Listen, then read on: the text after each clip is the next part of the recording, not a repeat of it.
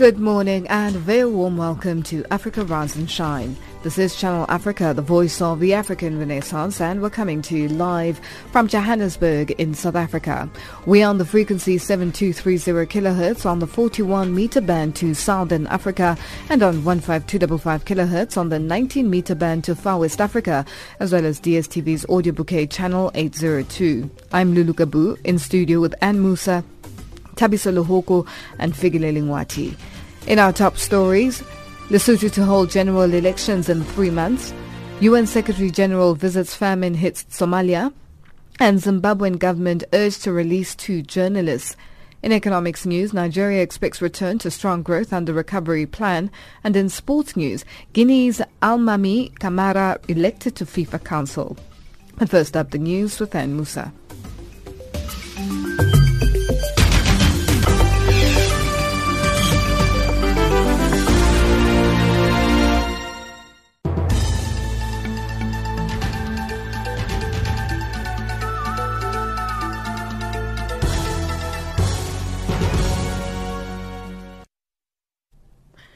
A very good morning to you. I'm Ann Musa. South Africa has started the process to revoke its intention to withdraw from the International Court in a diplomatic communication to the United Nations Secretary General's office. The UN has yet to confirm receipt of the note, but the South African mission has confirmed the move. Sharon Bryce-Peace reports. The note to the Secretary-General comes after a High Court ruling last month that invalidated the notification of withdrawal submitted to the UN chief last October. The High Court ruling found that any move to withdraw from the Rome Statute that governs the International Criminal Court must be on the basis of the expressed authority of the Constitution, which requires parliamentary approval. The letter submitted by International Relations Minister Maite Nkoana Mashabane triggered a 1-year period of withdrawal that has now been invalidated on the grounds that she did not have the authority to submit the letter without legislative consent. Parliament's Justice Committee has already begun considering the draft repeal legislation that, once approved, would allow a process of withdrawal from the Rome Statute. Libya's Eastern Parliament has voted to withdraw its support for a United Nations peace deal and government of national accord. The decision comes as Libya's rival power centers are sliding closer to open conflict, with breakaway militias backed by Western Libyan factions seizing oil terminals from the East's leader Khalifa Haftar, where forces have vowed to take them back. The Tobruk-based internationally recognized House of Representatives says the government of national accord is not legitimate anymore, as well as its presidential council and anything to do with the entity. The United Nations Secretary General Antonio Guterres says the international community has a moral duty to provide humanitarian assistance to Somalia to avert a humanitarian catastrophe.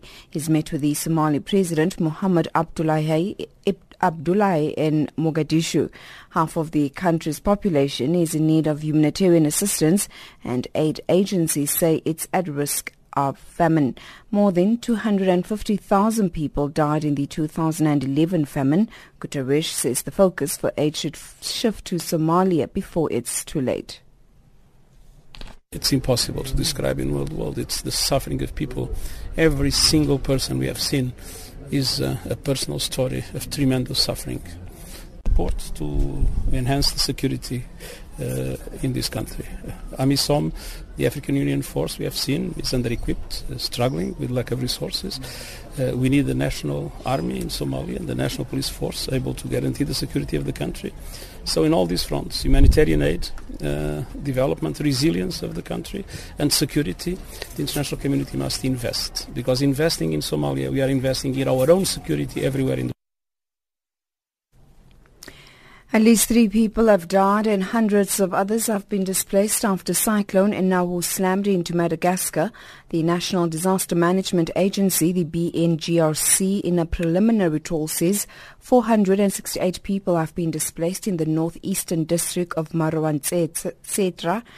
Videos on social media have shown flattened trees, flooded roads and corrugated sheeting that had been ripped from roofs. Enawu made landfall in the northeast of Madagascar with winds gusting up to 290 kilometers per hour. And finally, lawyers and human rights campaigners have launched an initiative for African whistleblowers in Senegal aimed at providing a secure means of exposing wrongdoing on the continent. The platform for the protection of whistleblowers in Africa will provide guidance from legal experts, secure submission of information, and a hotline for potential informants. The initiative is the brainchild of Spanish lawyer Balthazar Gazon, along with French lawyer William Baudon and the Senegalese human rights advocate Elouine Tenay. That's the news. Headlines at 8:30 Central African Time. Africa, rise and shine. Africa, zorka. Africa, amka na ung'are.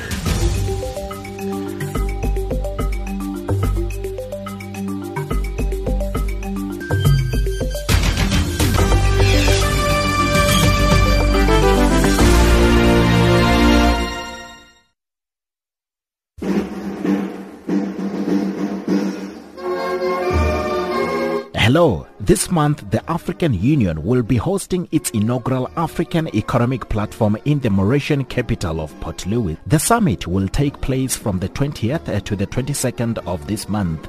This will be a forum for frank engagements between African heads of state, business leaders, and academics on Africa's future. Furthermore, it will explore opportunities for the implementation of the AU Agenda 2063. Join Channel Africa Radio as we bring you unfolding events in Mauritius from the 20th to the 22nd of this month. Channel Africa, the voice of the African Renaissance.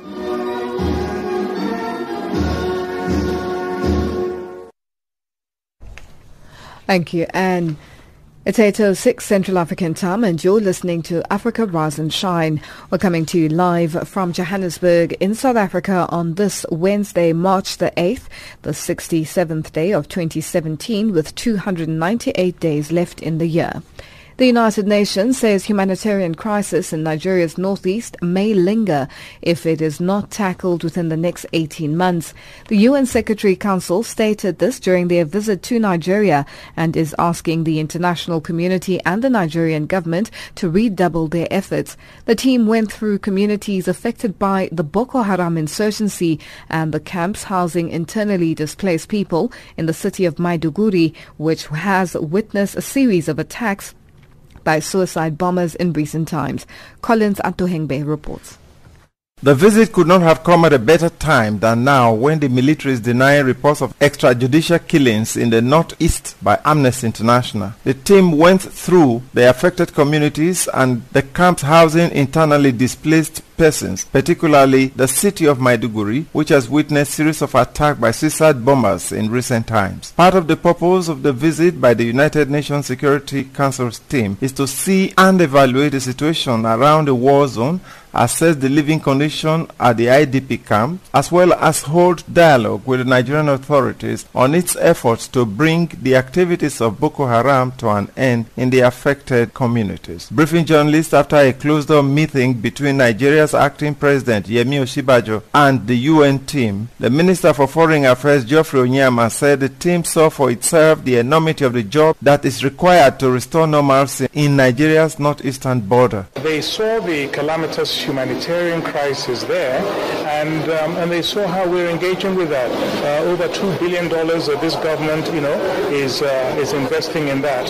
We had this international donor conference in Oslo, and of course, almost $700 million has been made available to us already, and I think that this kind of visit will help us to raise even more money for the humanitarian challenges. Considering the evidence at the disposal of the team after the tour of the area, the British envoy to the United Nations, Matthew Rycroft, who led the UN team on the mission, said while the decision on the follow-up action rests on the authorities of the world body, member nations of the Security Council will confer with each other to see what further assistance they may render. We will also be working with our Security Council colleagues on other aspects of follow-up, and we'll be talking privately both to Amina Mohammed and to the UN Secretary General about what more the United Nations itself could be doing in this area. It is not for us as individual members of the Security Council to say what that should be, but we will be going back with our recommendations and our own conclusions. And finally, will each of us be talking to our own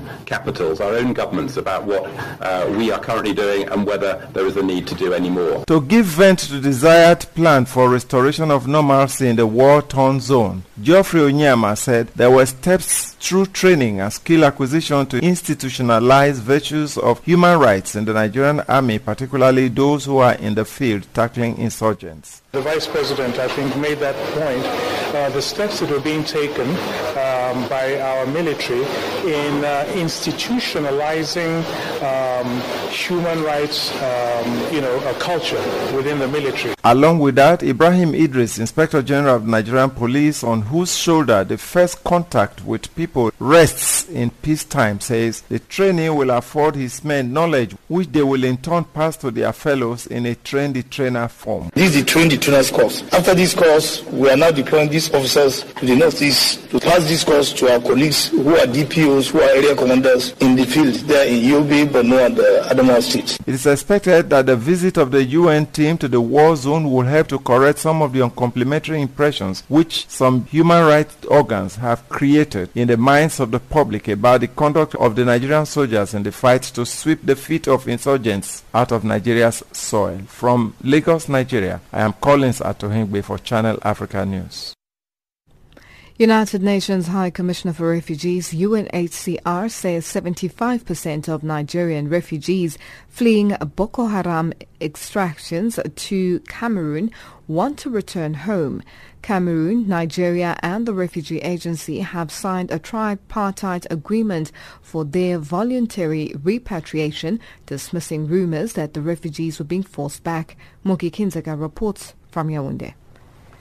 According to the UNHCR, more than three-quarters of the 100,000 Nigerian refugees in northern Cameroon want to return home amid an improving security situation.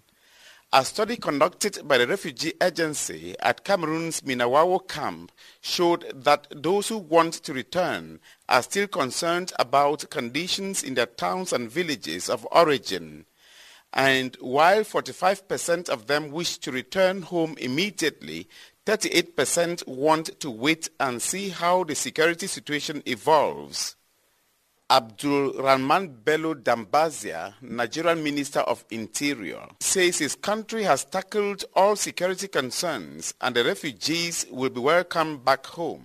First, we want to ensure that the rights and dignity of refugees are protected. Secondly, it is voluntary from where they are back to their communities. Thirdly, the Nigerian government has been making all efforts to ensure that those communities that have been taken over by the military are well protected. As a matter of fact, it's an aspect of what we term winning the peace.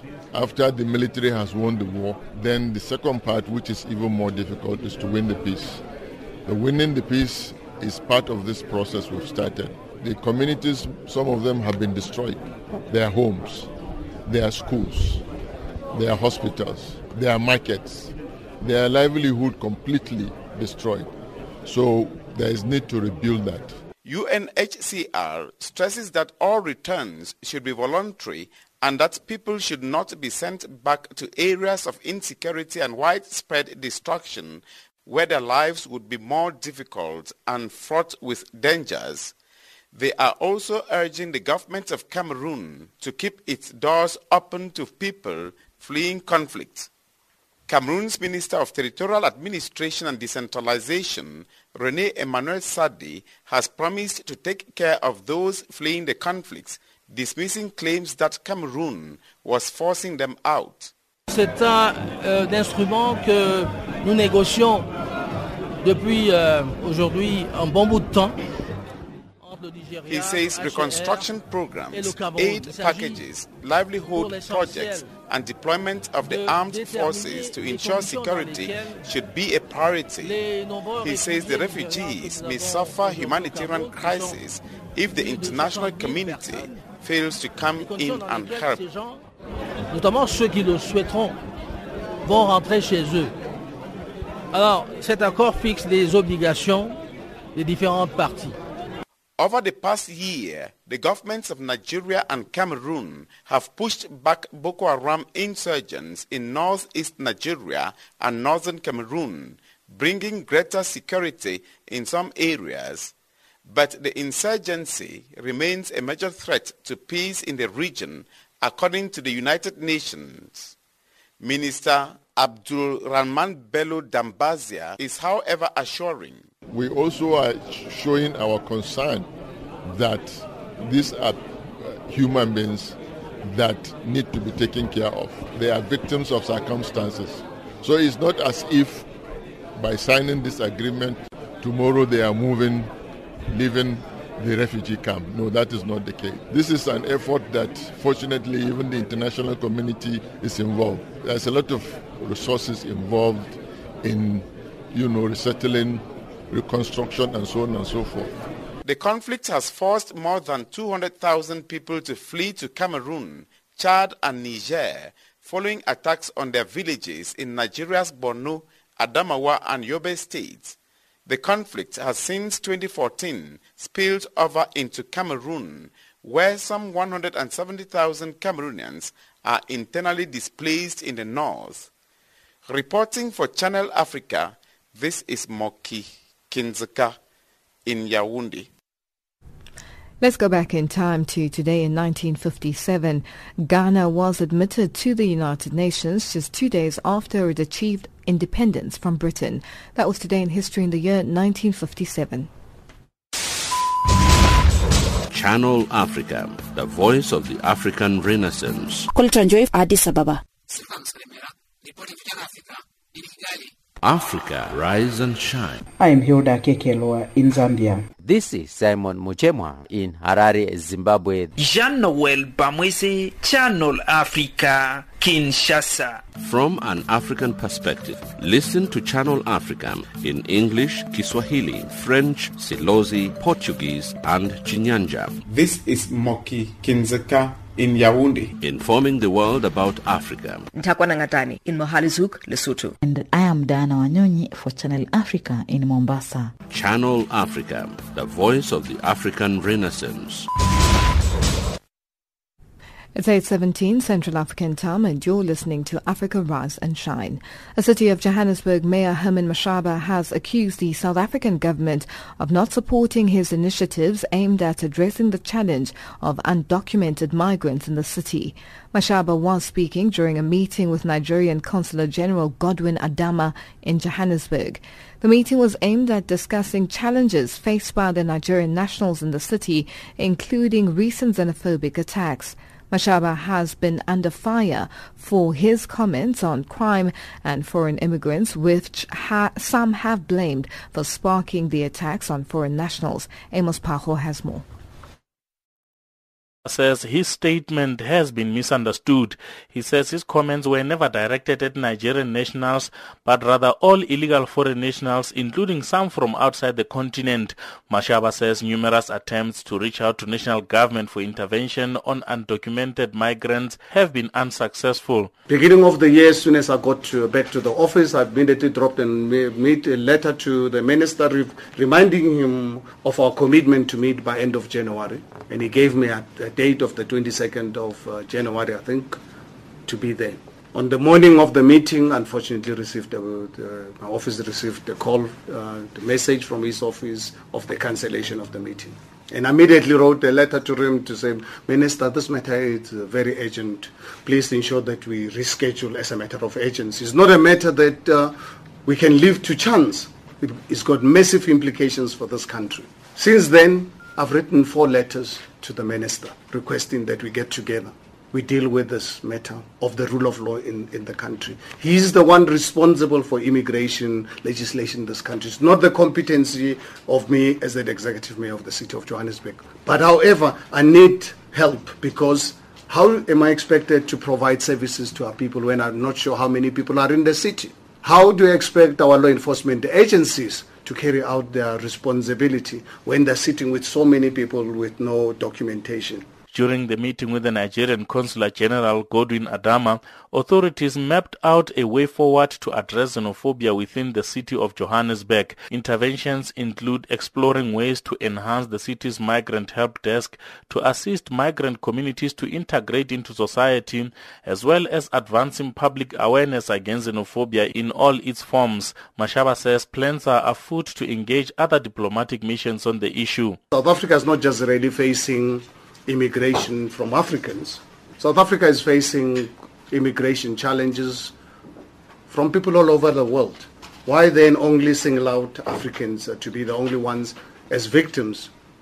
I find it really very sad.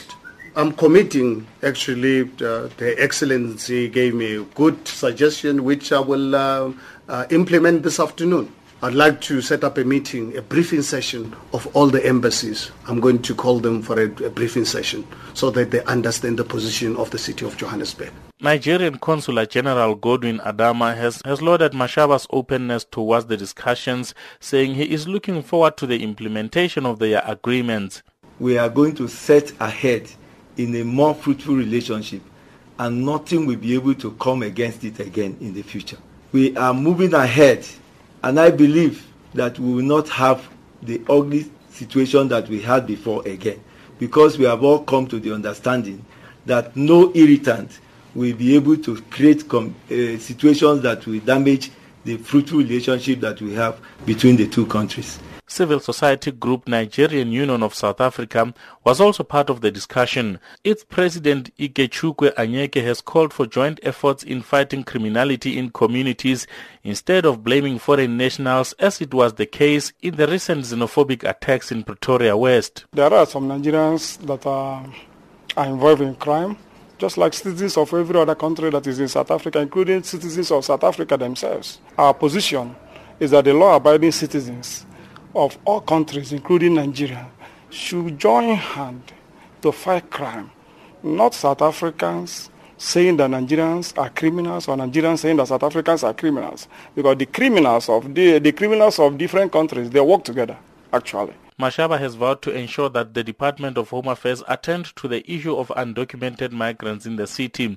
But at the same time, Home Affairs spokesperson Maihlome Chwete defended his department, saying the challenge of undocumented migrants is a national issue. He says the minister has been unable to meet Mashaba due to other pressing commitments.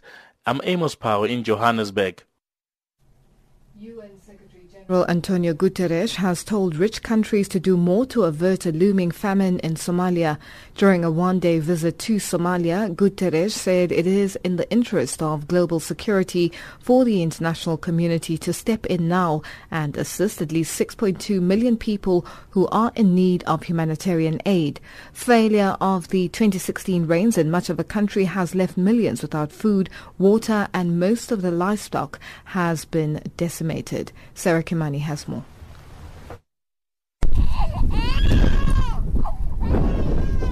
At the Liban settlement for internally displaced persons in Baidoa, one of the areas worst affected by the ongoing drought in Somalia, we meet Mohamed Dawood Mohamed. Here he shares a meal of sorghum paste with his family. It is the only meal that Dawood's family has left inside their makeshift tent.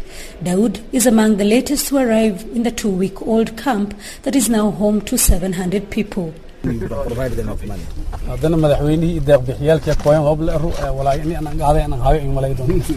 they hear that the president and the international community have come, they think that today is their best day. He is also among 6.2 million Somalis who are in dire need of food aid. The situation in Somalia is desperate. The Horn of Africa nation is on the brink of a famine, according to aid agencies working in the country. Antonio Guterres is the United Nations Secretary General. So we are not appealing to generosity. We are appealing to people to be intelligent enough to understand that to let countries like Somalia perish and to let the people like the Somali people suffer the dramatic impact of the combination of drought, conflict and disease is a danger for everybody. There are fears that the situation could get worse than the 2011 famine when more than 250,000 people died, half of them children. To avert a humanitarian catastrophe, Guterres visited some of the areas worst affected by the drought, making a desperate appeal to the international community to seize the available window of opportunity before it is too late. There is a chance to avoid the worst. There is a chance to avoid in Somalia a situation similar like the one we had in 2011.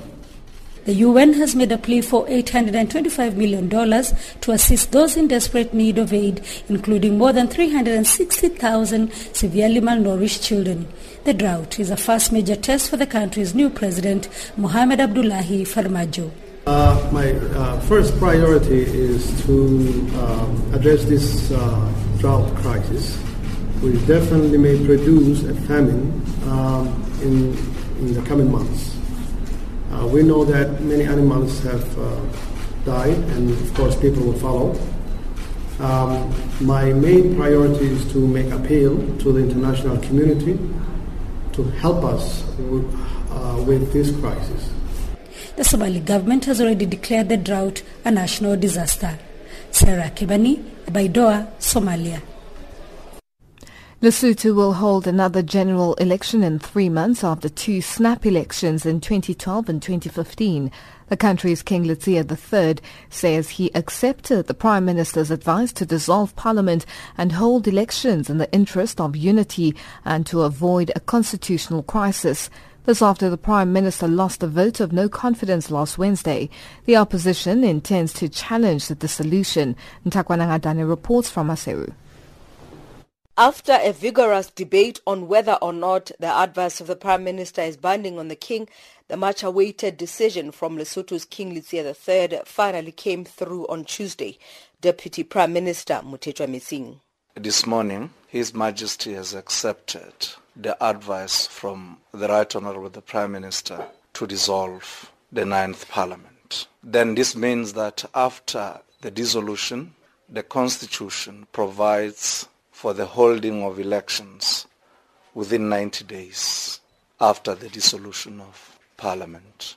And the electoral law also makes a condition that within 4 days after the dissolution, the polling day should be proclaimed. The ordinary term of office is 5 years, and this means Lesotho will go to elections 3 years before that time. The 2015 elections were held 3 years early after the 2012 poll in an attempt to restore stability. The opposition wanted to take over in Parliament, saying it was done in 1997 and in 2012. They attempted to invoke the powers of another statutory body, the Council of State, to prevent this dissolution. Obasotho Convention leader Tom Tabane.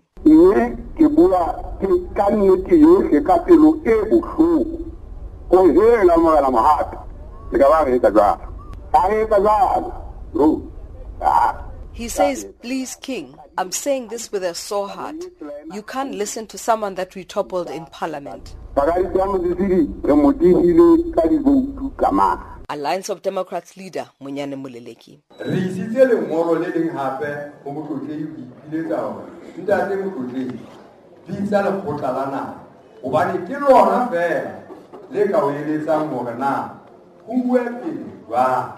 He says they wrote to His Majesty the King requesting him to convene the Council of State because only it can advise him on the way forward. He says even the Council of State can convene its own meeting empowered by the Constitution. He says, how can a person who was elected and toppled by Parliament advise His Majesty the King?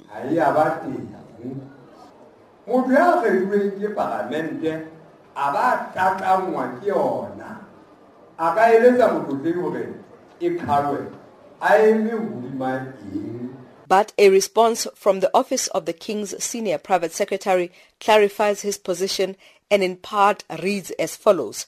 His Majesty decided in the interest of national unity and to avoid constitutional crisis to accede to the advice of the Prime Minister for dissolution of Parliament in preparation for holding of general elections. On further reflection, His Majesty deemed it not prudent to convene the Council of State as you had requested. The opposition hoped to make its last move in Parliament, but the Speaker had already effected the legal notice. Instead, the Clerk of the National Assembly met them to read it. Basotho National Party leader Tesile Masribane. We are surprised because we're supposed to convene today, but the clerk came in and make an announcement that the Speaker of Parliament has received a gazette that shows that there is dissolution of Parliament. I think we fully understand, after being briefed by our legal advisors, that there is a case on board, and we are preparing to challenge it at the Constitutional Court of Lesotho. Well, I read the gazette. The person that advised His Majesty is the Prime Minister of Lesotho. But we are intending to focus on the Attorney General, who is the main person who is behind of protecting the Constitution of Lesotho. The government and its allies say they are ready for elections. The opposition too says it is confident it has support, but believes spending another 200 million rand in a space of 2 years is not in the best interest of the country. It is now up to the Independent Electoral Commission to declare its readiness. Amtakwana Ngatani in Maseru, Lesotho. Give us your feedback and your views on Lesotho's elections, which will be taking place in the next 90 days. This is the third such election in 5 years. 2012 was the first, 2015 was the second, and now it's 2017, where they will be holding elections within the next 3 months. Do you think they will be able to do that? And financially, will Lesotho be able to withstand these elections? Give us your views and your thoughts on email at info@channelafrica.co.za, or tweet us at Rise Shine Africa or at Channel Africa 1, or send an SMS on 277-969-57930. It's 8:31 and our headlines up next with Ann Musa.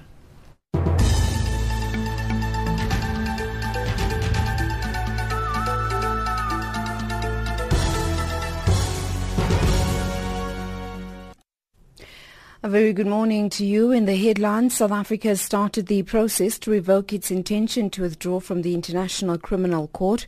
The Kenyan government has ordered striking doctors to resume work and announced it has withdrawn a 50% pay increment after talks to resolve the strike failed. And the UN Secretary General Antonio Guterres says the international community has a moral duty to provide humanitarian assistance to Somalia to avert a humanitarian catastrophe. Those are the stories making headlines.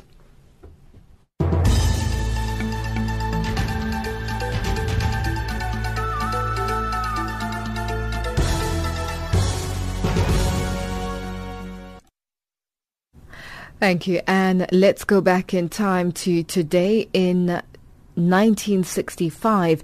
The United States landed its first combat troops in South Vietnam as 3,500 Marines arrived to defend the U.S. air base at Da Nang. That was Today in History in 1965. Africa, rise and shine. Africa, zorka. Africa, amka na ung'are.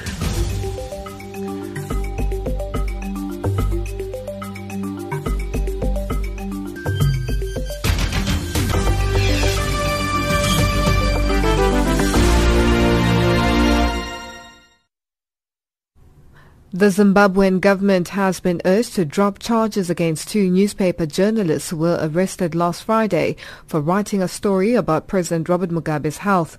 Local newspaper Newsday published a story alleging that President Mugabe had flown to Singapore for a prostate cancer medical review. Simon Muchema reports from Harare.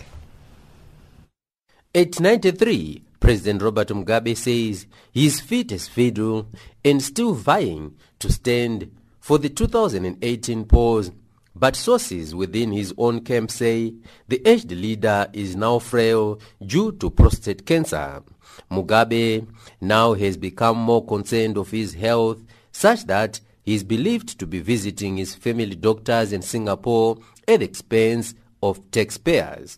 The nonagenarian and oldest serving president in the world appears to be shunning hospitals in his own country affected by drug shortages and doctor strikes, attracting so much media attention. Of late, Mugabe has frequented Singapore hospitals with alleged eye cataract, but media sources say he has prostate cancer. Richard Chidza and Wisdom Mudzungairi wrote a story published on the 2nd of March citing Mugabe's condition had deteriorated when he hurriedly left the country on the 1st of March, leading to the journalist's arrest. Lawyer Obey Shava reacted to the call for Zimbabwe to drop the charges. The charge is emanating from the newspaper article of 2nd of March 2017, in which the report is saying that the president, apart from suffering from an eye problem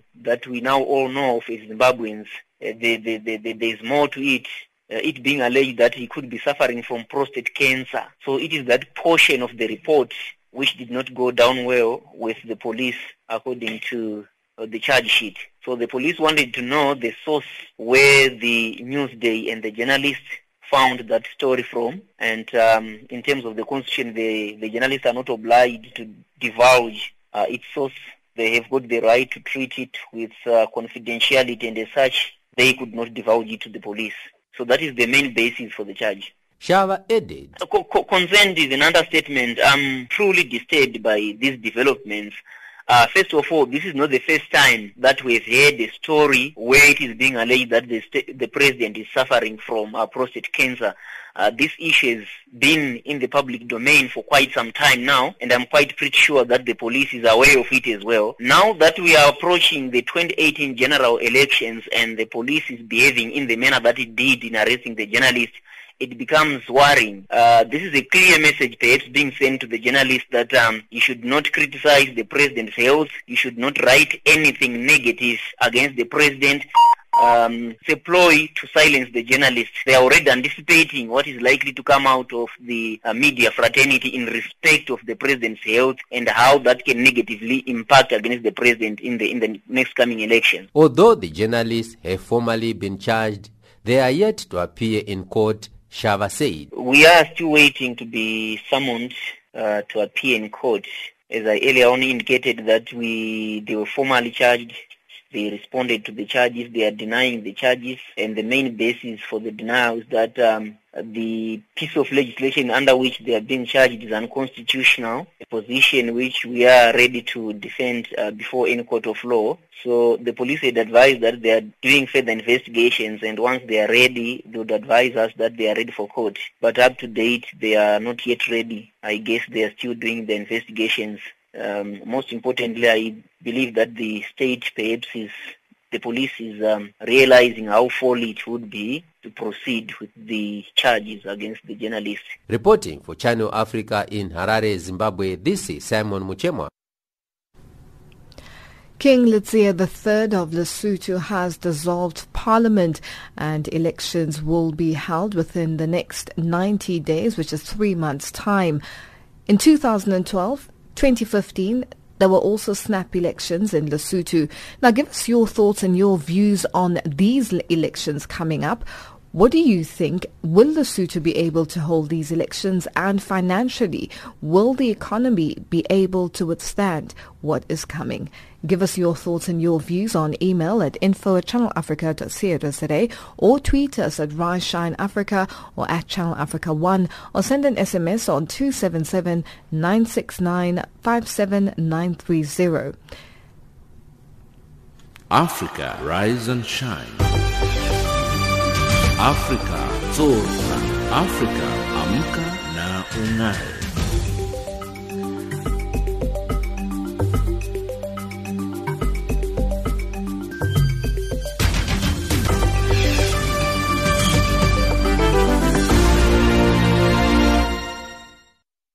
It's 8:39 Central African Time and you're listening to Africa Rise and Shine. We're coming to you live from Johannesburg in South Africa.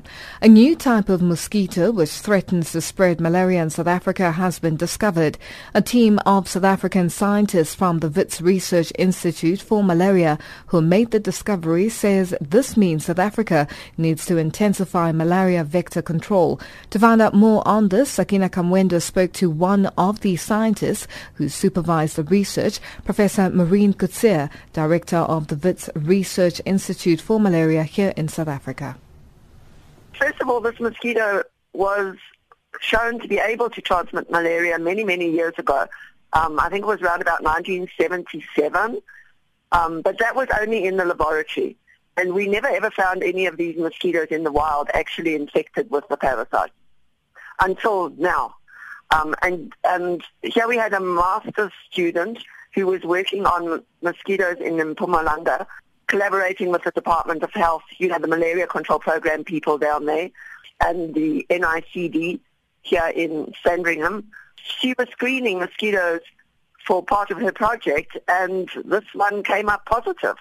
So we were all very, very surprised. I think the implications are that this mosquito doesn't do what the normal malaria vector mosquitoes do. In other words, it doesn't go inside houses to feed on people. And our current malaria control interventions are to spray the inside of houses with a long-lasting insecticide. So you spray the walls and the roofs, and the insecticide stays there for the duration of the malaria season. But now this mosquito bites outside. And so that kind of protection isn't going to impact on this particular mosquito. So it's a little bit worrying. The fact that the Department of Health have been screening for mosquitoes, all these mosquitoes for years, and we've never found it infected before. So when you say they don't, bite inside the house, so they're outside, are there specific areas where one is more likely to find them? Yes, down in the Lowveld area, this particular mosquito seems to like the area around the southern Kruger Park, Malalan, Komatipoort, that kind of area. It's fairly common. When I say fairly common, I'm not talking about as common as your common house mosquito that pesters everybody. And also remembering that these mosquitoes feed at night. So if you're sitting outside enjoying the company of your friends or having a braai or something, it's possible that you could be bitten by these mosquitoes. Professor Coetzee, has there been any reports of people being infected thus far? As far as I know, the malaria figures have increased in February because of the rains, which is what we expect anyway at this time of the year. It's our peak malaria transmission season, so we expect to see the malaria cases going up. But it's very difficult to determine. The Department of Health likes to separate the malaria cases that are imported. In other words, people coming from Mozambique or from somewhere else where they have contracted the disease, and separating that from people that have never traveled anywhere and therefore must have got their malaria where they live. And those are called local cases. So it will be possible to see whether there's an increase in the local cases as well at this time, which, again, we expect to see that sort of thing. That was Professor Maureen Coetzee, Director of the Wits Research Institute for Malaria, speaking to SAFM Sakina Kamwendo. It's 8:43 Central African Time and you're listening to Africa Rise and Shine. Women in a changing world of work, that's the theme of today's International Women's Day, as the United Nations focuses on the role that technological advances can have on women's prospects while lifting the number of women stuck in the low-paid informal economy who often have no social protections. The focus of this year's observance is a precursor to next week's start of the Commission on the Status of Women, where discussion will range from the gender pay gap to unpaid care work, challenges facing women in the informal economy and opportunities created by new technologies. Sherwin Briceby sat down with the Executive Director of UN Women and sent us this report. And it was adopted. Phumzile Mlambo-Ngcuka wants to tackle two extremes: women who are not equitably represented in the digital revolution and those who find themselves in the informal sector. We are also talking about the women who are at the bottom of the pyramid, the workers who are in the informal sector, who in numbers are just too big to fail. Just in sub-Saharan Africa, 80% of women who work outside the home work in the informal sector. If we do not address those women, we actually could be destabilizing people who represent a buffer between extreme poverty and the ability for countries to manage poverty and inequality. The SDG on achieving women's empowerment and equality by 2030. That's just 13 years away. I'm Sherwin Briceby in New York.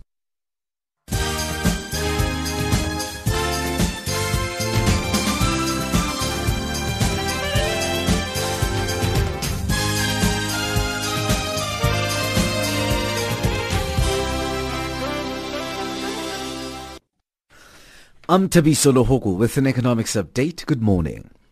Indonesia has been a dependable partner in ensuring South Africa's reconstruction and development. South African President Jacob Zuma is in the capital, Indonesia, Jakarta, to promote the country as a viable destination for tourists, trade and investments. Zuma and his Indonesian counterpart, Joko Widodo, are expected to sign two bilateral agreements later this Wednesday. South Africa's International Relations Minister Maitengwana Mashabane explains. We have got historic ties with this country. They've been with us during the difficult times. They have remained in good times post-1994. We've worked together with them on also resolving issues around the Timor-Leste. Indonesia, like Malaysia and other ASEAN countries, have played a very, very important role, but also continue to be dependable partners in development today, particularly when we talk of Operation Pakisa and the ocean economy, be it at the many other multiplicity of UN forums. They are with us and we speak with one voice. The Tanzanian unit of telecoms firm Vodacom will start a more than month-long initial public offering this Thursday and expects its shares to start trading in May. The company, a subsidiary of South Africa's Vodacom and the biggest operator in Tanzania, aims to raise $213.45 million by selling 560 million shares. It will become the first telecoms firm to launch an IPO under Tanzania's mandatory listing rules. Stanbic Bank Zambia says that traditional ceremonies have the potential to improve and strengthen the social and cultural fabric of communities, as well as marketing the country's tourism potential. Speaking during the Mwala ceremony in Chipata at the weekend, Stanbic Public Relations Manager Chanda Katongo said that the bank remained committed to preserving the country's culture and heritage. Katongo says it's for this reason that Stanbic Zambia donated funds towards the successful hosting of the Mwala ceremony, which is held annually to celebrate the first harvest of the year at Mutunguleni village near Chipata. Nigeria expects the economy to climb out of recession and grow 2.19% this year. The new economic recovery and growth plan 2017 to 2020 says gross domestic product is expected to grow an average of 4.62% a year until 2020 and hit 7% that year. Africa's biggest economy is in its first recession in a quarter of a century, brought on by low oil prices, which have slashed government revenues, weakened its currency and caused inflation to rise. Stats SA says although gross domestic product figures show that agricultural sector has recorded an 8th consecutive decline, the sector is likely to improve this year. Stats SA says that due to the improvement in weather conditions, the agricultural sector is likely to record a positive number this year. Morafit Tabane reports. The two sectors are mainly responsible for the disappointing growth numbers. The manufacturing sector and mining sector used to contribute almost a quarter to the country's gross domestic product. However, this number has dwindled over the years. The latest GDP numbers show that the manufacturing sector's contraction in the fourth quarter was due to a decline in the production of motor vehicles as well as transport equipment. The US dollar trades at 12.97 in South Africa, 10.30 in Botswana, 9.69 in Zambia, 8.1 to the British pound, 9.4 to the euro. Gold $1,216, platinum $956 an ounce, Brent crude $55.65 a barrel. The voice of the African Renaissance.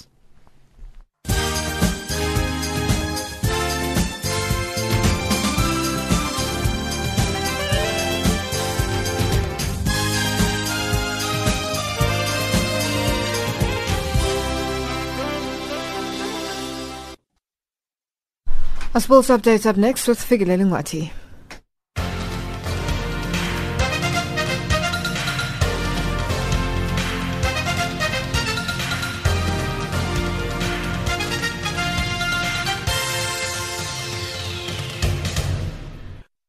This time in our sports update, we begin with the cricket news. Proteas batsman Dean Elgar produced an excellent century and powered South Africa to 229 for 4 at stumps, has repaired the damage after a stuttering start by the Proteas on the opening day of the first test against New Zealand at the University Oval in Dunedin. Elgar moved to 128 at the close, having faced 262 balls. He hammered 28 fours. Themba Bavuma will resume with Elgar on 38 on the second day. The duo amassed 81 runs for the fifth wicket of 181 deliveries. Elgar compiled his 7th test century when he pulled a short delivery by Jimmy Neesham with disdain to the mid-wicket boundary to reach 3 figures of 197 balls with 24s. On to football news, South Africa's brittle defence at the CAF Under-20 Africa Cup of Nations will be put to the test against the top-scoring team in the competition, the host Zambia, in tonight's semi-final in Lusaka. Zambia scored 10 goals in their 3 group stage matches, conceding just 2. Given that the South Africans are the second highest scoring team at the Under-20 AFCON with 9 goals, today's semi-final at the National Hero Stadium, which will house a big crowd supporting the host, could be expected to be a high-scoring affair. Our correspondent, Namuchana Ligezo, reports. There's so much excitement in Zambia. I personally took time not to talk to a lot of soccer fans.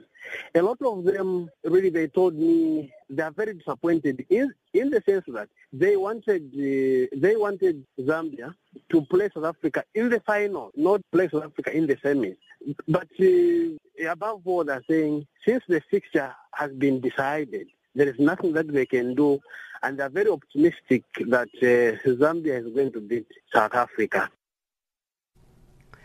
Almami Kabele Kamara of Guinea has been elected unopposed to the Council of FIFA a week before African elections for the post were to be held, after both his rivals pulled out hours before FIFA announced the results of background investigations on prospective candidates. Kamara was one of the 3 candidates for 2 places in the open category of the African elections, which also have other categories for the continent's various language groups. But both Danny Jordan, president of the South African Football Association, and Shabur Gok Alei of South Sudan withdrew without explanation, leaving a vacancy that will be filled by a supplementary election. The Confederation of African Football and FIFA were notified of the withdrawals just hours before FIFA announced that the 10 candidates in the race had all passed integrity checks. Kamara will now fill one of the 7 seats reserved for Africa on the FIFA Council. And in boxing news, US boxer Floyd Mayweather sent a message to mixed martial arts champion Conor McGregor to stop barking and find some bite after months of talk about a crossover fight between the two. Speaking after announcing an IBF World Super Featherweight title bout in London on the 20th of May between his defending protege Genov Kevonta Davis and Britain's Liam Walsh, Mayweather suggested McGregor was all talk. Conor McGregor is blowing smoke up everybody's ass. He don't really want to fight. If he really want to fight, sign the contract. You keep telling everybody, I'm scared of you, I'm scared of you. This is what I'm going to do. I'm going to get a contract typed up. Tonight. I'm going to sign it, and I'm going to fax it over to Conor McGregor and see if he's going to sign it. And finally, with cycling, is a heavy fall has forced South African road race champion Reinhard Janse van Rensburg out of the prestigious Paris-Nice cycle race on stage 3. Janse van Rensburg of Team Dimension Data for Qhubeka was racing in the peloton when he went to ground, just 30 kilometers from the stage finish. It was confirmed that he would take no further part in the race, which is currently led by Arnaud Demare of France. The extent of Van Rensburg's injuries are not yet known, but he was able to walk after the incident. That's your sport news this hour.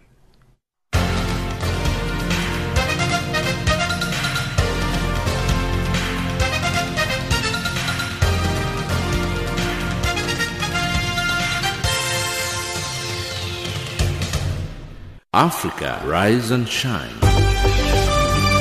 Africa, zorka. Africa, amka na unai. Recapping our top stories in Africa, rise and shine at the Sawa, Lesotho to hold general elections in 3 months. UN Secretary General visits famine-hit Somalia, and Zimbabwean government urged to release 2 journalists. That wraps up Africa Rise and Shine today. For myself, Lulu Gabu, producers Pumuzo Ramagadza and Khomuzo Mopulane, technical producer Mario Edwards, and the rest of the team, thank you for joining us. For comments about our show, send us an email at info@channelafrica.co.za or tweet us at @RiseShineAfrica or send an SMS on 277-969-57930. Are taking us to the top of the hour for the news on the frequency 9625 kHz on the 31-meter band to Southern Africa is Anchor with a song titled Kifela Pilo.